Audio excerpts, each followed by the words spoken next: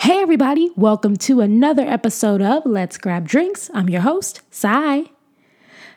All right, so today's episode is going to be a little bit different. It is actually episode 2.5, just a little shot instead of a whole drink because I had some technical difficulties with episode number 3. It was up, then it wasn't because I was in Toronto, and because I was in Toronto, I made the motivational song a Drake song. Universal got word of it, and they were like, we're not having it. Take that shit down. So the episode was up, now it's not, and I have to re-record it to remove that part from the song. From the episode. So what I'm going to do is just, give you guys a few talking points I've seen over the past couple of days / week. So that way you got a little bit of a information to say, oh, hey girl, yeah, I know stuff when you see your colleagues and your friends and family.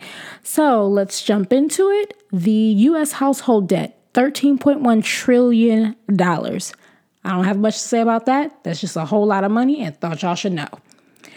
Uber, they reported their fourth quarter sales, which was $7.5 billion. Mind you, that's for one quarter.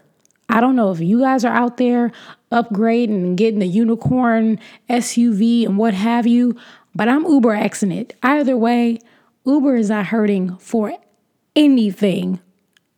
Chipotle, they had a change of CEO. Their founder, who was their CEO as well, had a trash year, and they decided, we need somebody new. So they decided to get a new CEO, which also happens to be the former CEO of Taco Bell.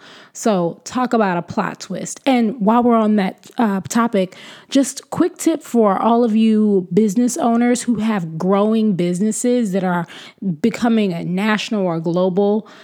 Keep in mind that not all founders should be CEOs just because it takes a special skill set to really think in a more global sense. So just a little note.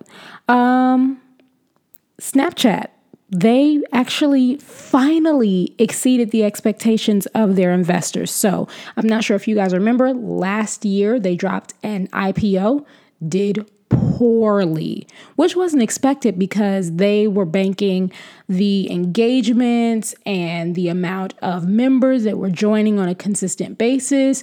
They were banking on all of that and just assumed that it was going to do gangbusters out the gate.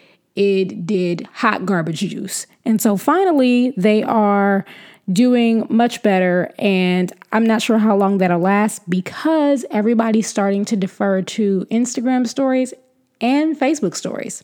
We'll see how that pans out.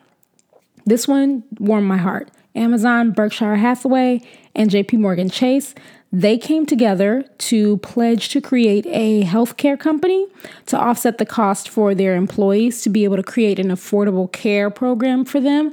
Since y'all's little president and them decided to cut the Affordable Care Act that President Obama and his administration put in place.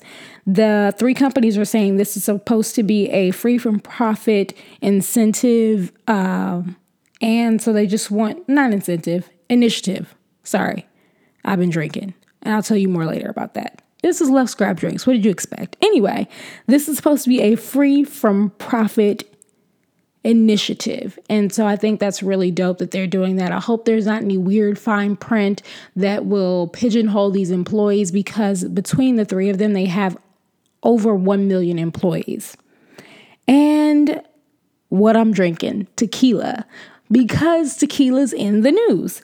The price of tequila is going to go up because the agave plant is becoming a little more scarce.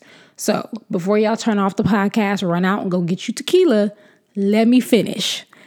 What's happening is the agave plant, which is what a lot of tequila is made from, is being pulled too soon because the demand is so high. Yay for tequila farmers or agave farmers.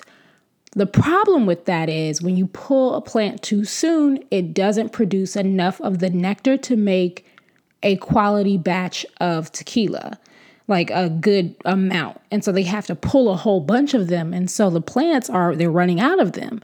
What's happening is the farmers are saying, okay, we can't keep doing this. So we're going to have to charge more for the agave plants.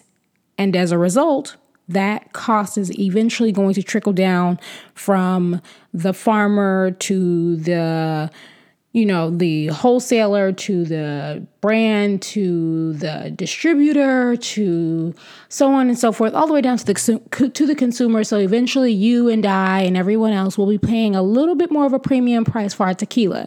The farmers have put something in place to make sure this does not happen on a long-term or not a permanent basis.